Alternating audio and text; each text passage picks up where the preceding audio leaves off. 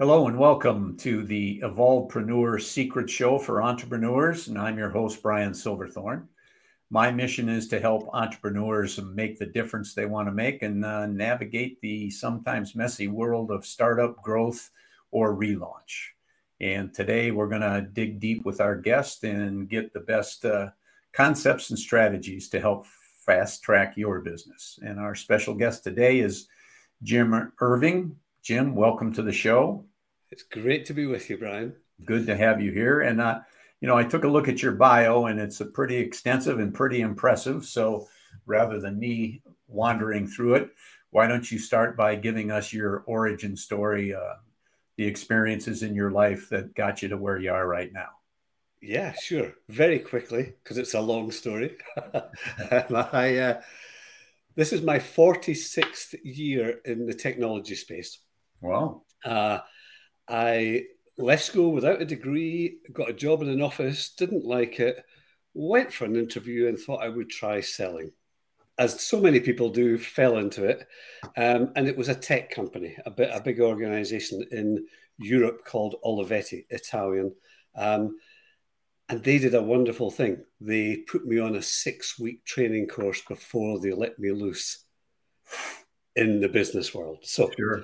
got all of that. And then I spent a very happy corporate career for 30 years working up mainframes, very large corporations, and ended up in two particular roles. In one, I was the number two for Europe, Africa, and the Middle East for a big American corporation called Silicon Graphics. Pardon me.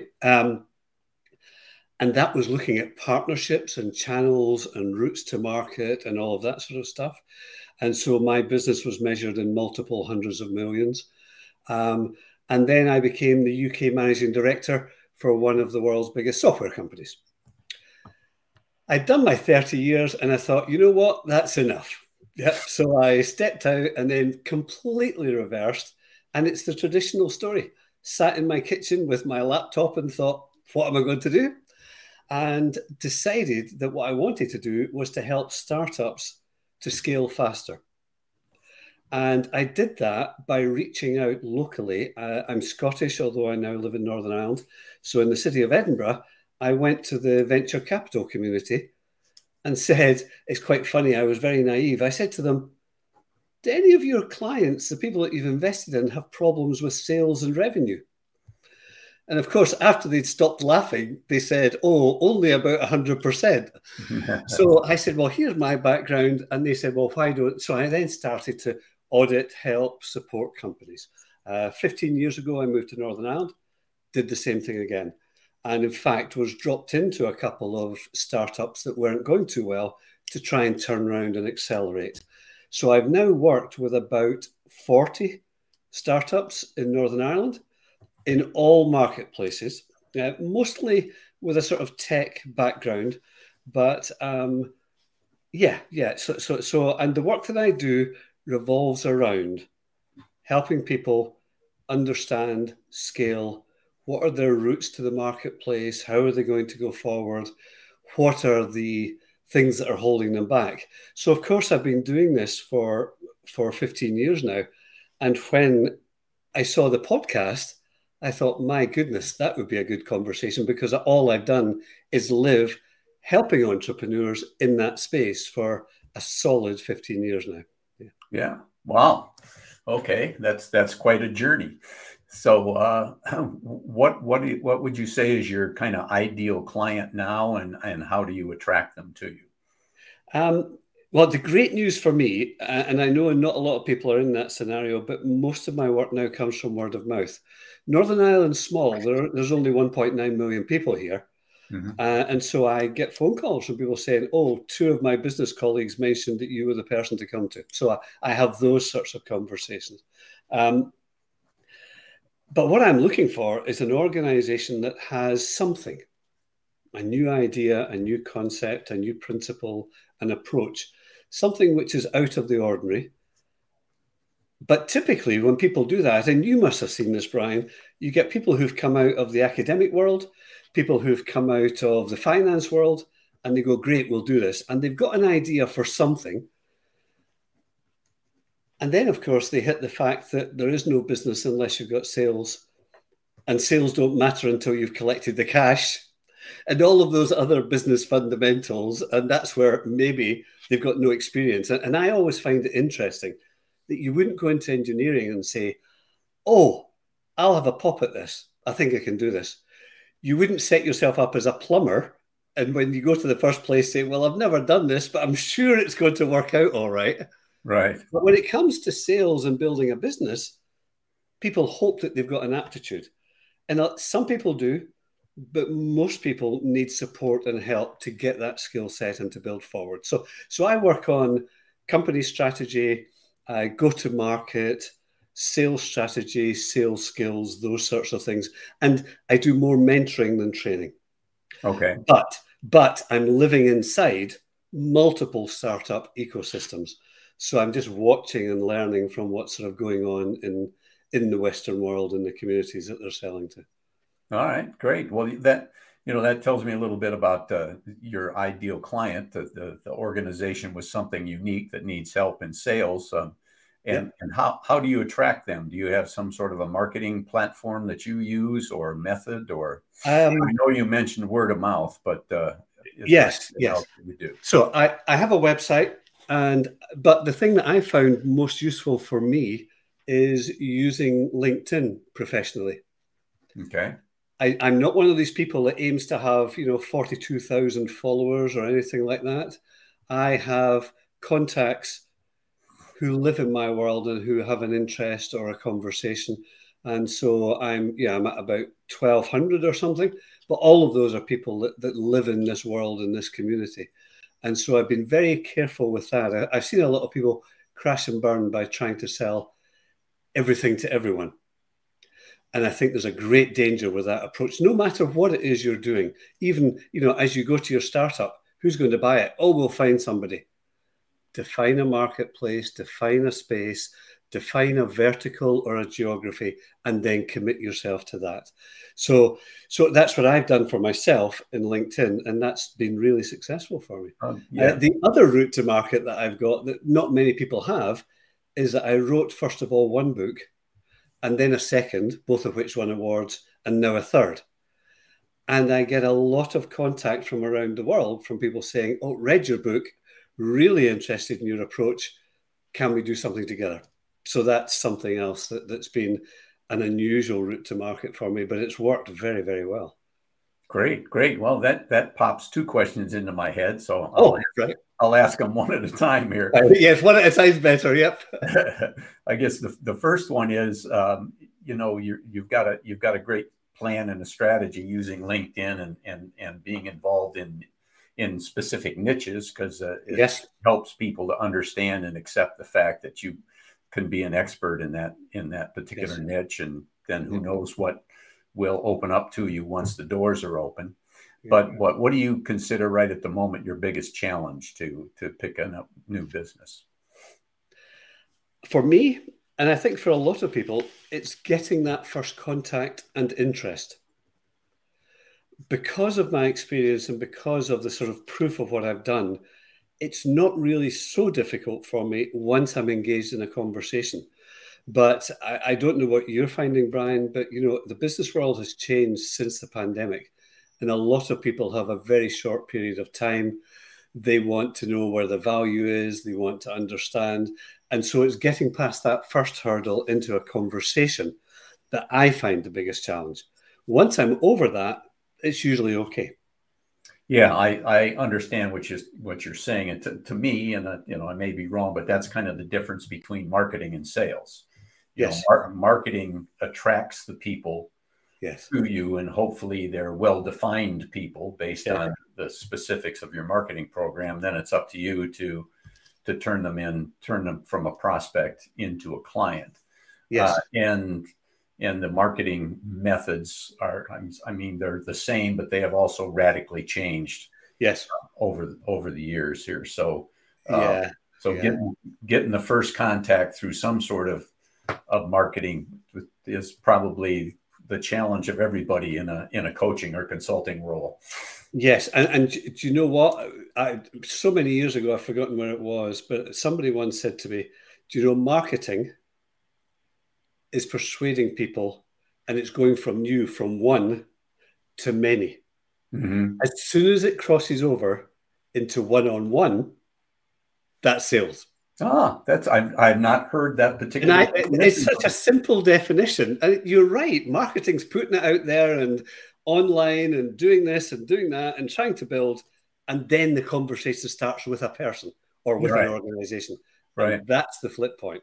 And by the way, I've had startups that I've helped who've come out of academia whose first question to me has been, is there a difference between marketing and sales? Huh. Yeah. And it's like, wow, well, we've got a little path to go down here. Yeah, because there's an enormous one. But you're right. And people, so here's what I've learned over the last couple of years. People in all sizes of business have been feeling that pressure. Those they're trying to sell to have got more concerns, more worries, and are giving less time to salespeople. So the solution, I'm sure you've come across this and you've had calls, is to take this merged approach of using an SDR up front. Someone who is a telephone based or online based 100 calls a day type person, battering through the marketplace, trying to get something. And once they've got a hook, they don't do anything. They pass it on to whoever the salesperson is. And I've seen a lot of people talking about that as being a more efficient way to go. And a lot of my clients ask, is that the first sales head that I should take on? My answer is no. And it's no for two reasons. If you're selling something that's very cheap and you're selling something that's very easily defined and applies to most companies that you're going to sell to, then that approach of 100 calls a day without any research is probably valid. But the vast majority of people that I'm dealing with have got an idea and a concept and it's going to go to corporates or whatever, and they don't like that sort of approach. They don't like people that don't know their business. They don't like people that don't live in their marketplace. They want to engage with someone and then build up a relationship. And so I reached out a few months ago to 4 ex-colleagues who are procurement VPs. Mm-hmm. And they all said that their people hate that. You know, hello, Brian, how are you today? And the person at the other end is going, oh, it's another one of them. Yeah. No. They want the person that says, hi, Brian, I know we've not spoken before, but I was reading in California Today tech section that you are looking to do A, B, and C.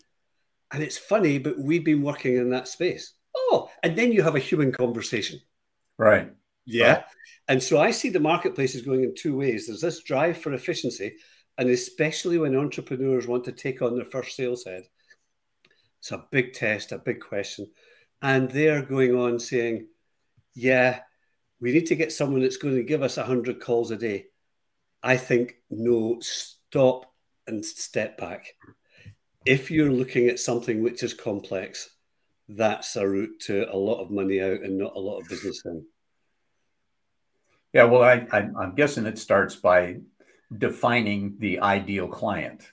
Absolutely. And Yeah. something what they call who is your minimum viable customer, you know. Yes. Yeah. So Yeah. You've got your minimal viable product for the minimum viable customer.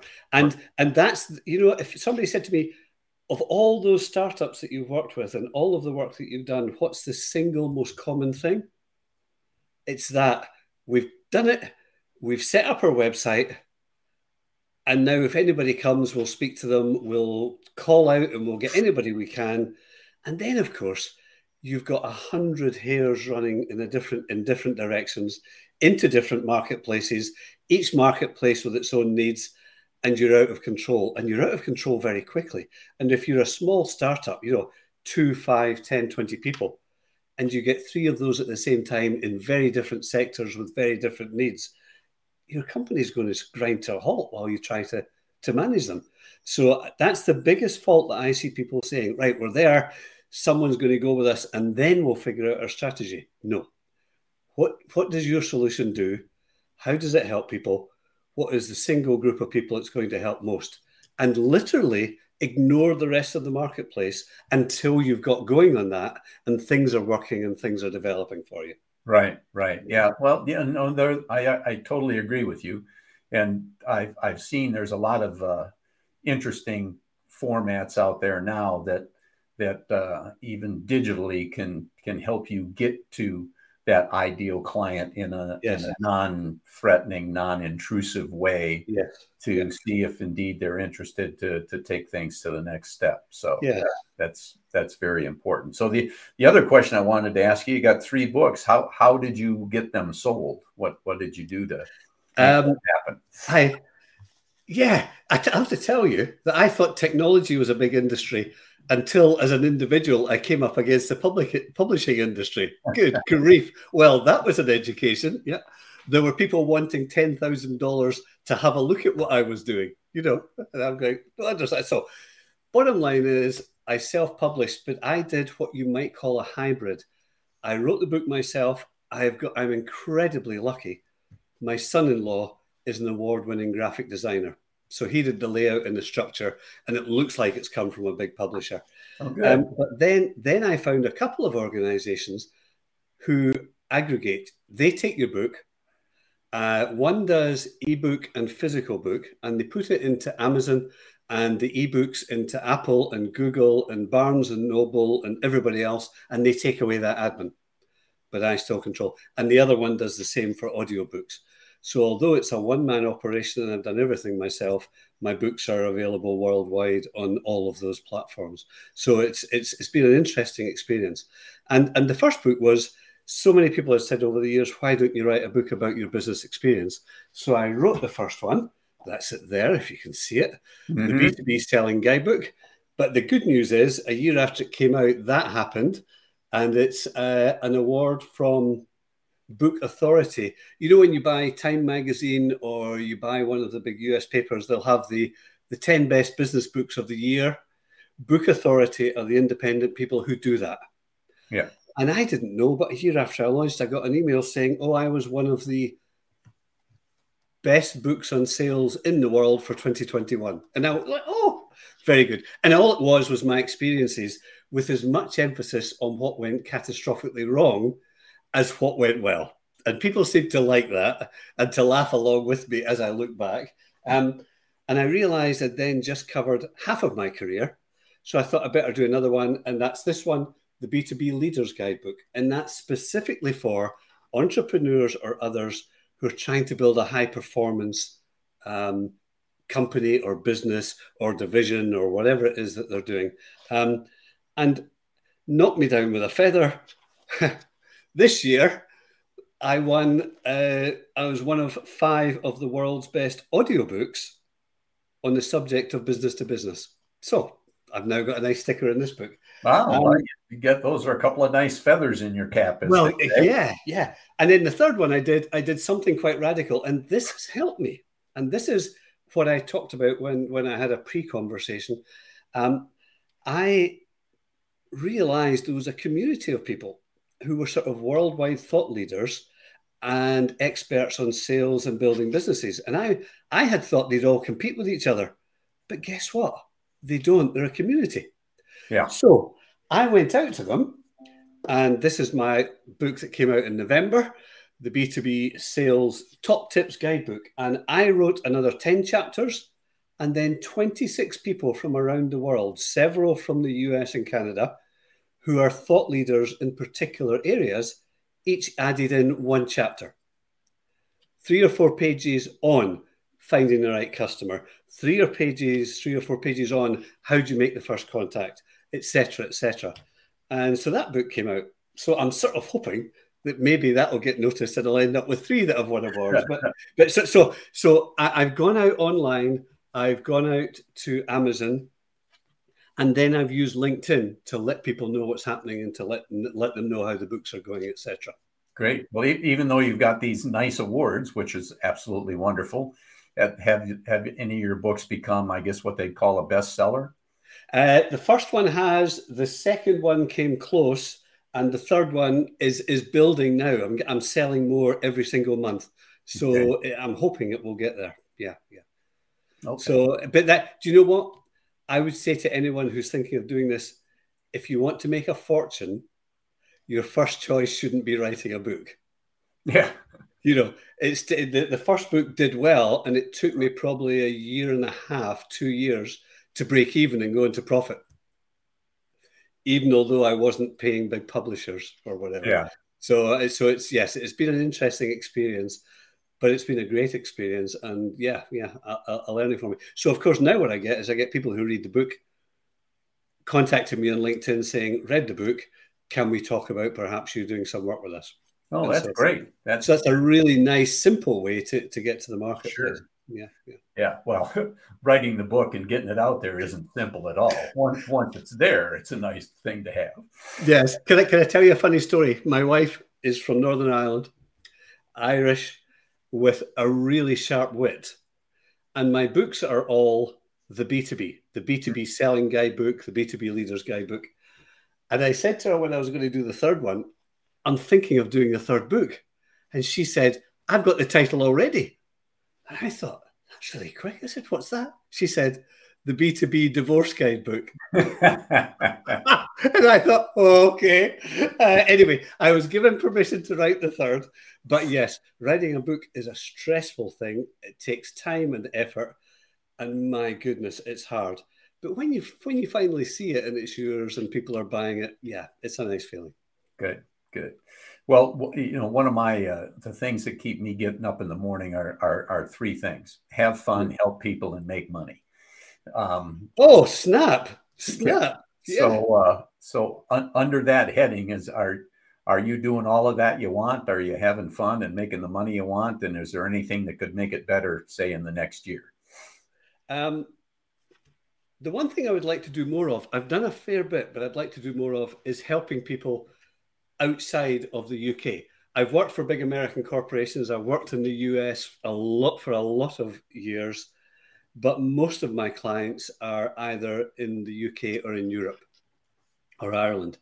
And I often do think I'd love to have more in North America. I've had half a dozen, but I'd love to have more. That would make me very happy. Yeah. Because I know the American attitude, and I also know how hard it is for entrepreneurs just trying to get going. But to answer your question, having a lot of fun, yes, I really get involved. And it's interesting, out of my last 5 clients in the last year, 4 were in this space called ESG, environmental, social governance, doing stuff to help the planet, to help with wind farm management, with this and that. And I find that's quite enjoyable. Mm-hmm. So I'm having fun. My whole business is about helping small companies and startups, and particularly the entrepreneurs. Some of them say to me, I've been told, and they're right, that hiring your first salesperson is the most important thing you'll do in your first 2 or 3 years of your startup. And the answer to that is yes. And it's so hard because salespeople, guess what, might not be any good at selling, but they're really good at selling themselves. Right. Yeah. So one of the things I do most frequently now is as the head of a startup will say, right, we've got a short list of 5. Can you go through them all and interview them and help us and talk, etc., etc. So I do that. And making enough money. I'm semi-retired. I work when I want and do what I want, but I'm having a lot of fun. And yes, the answer to that is yes. Yeah. Good. Well, I think that's a good way to maybe finish things up here with one exception. Is there any final thoughts that you have? Any questions that I didn't ask that you'd like to answer, or anything you want to do to promote your business in any way? Yeah. Well, first of all, advice to everyone who's running a small company who's an entrepreneur. I have seen so many crash and burn because they do this overextend. We'll sell to everybody. We'll try and do everything. No. If your product does 4 things, choose the most important one, choose the most accessible marketplace, and literally tell people, no, we don't do that, and keep that focus. So that would be the piece of advice. If people want to contact me, I'm on LinkedIn. I was very lucky. This whole thing where you're connecting or you're trying to get a Google Mail account and it's your name 1792 or whatever. I was on LinkedIn right at the beginning. So I am Jim Irving on LinkedIn. So that's really nice. Easy. Yeah. And you'll find me very quickly. So that's straightforward enough. And as I say, go and look on Amazon or Apple or Google or anywhere for the books and audiobooks. It makes me really happy when people buy and then write and say how much they've enjoyed. That's the thing that makes me happy in life in terms of business, as well as seeing companies accelerate and go forward.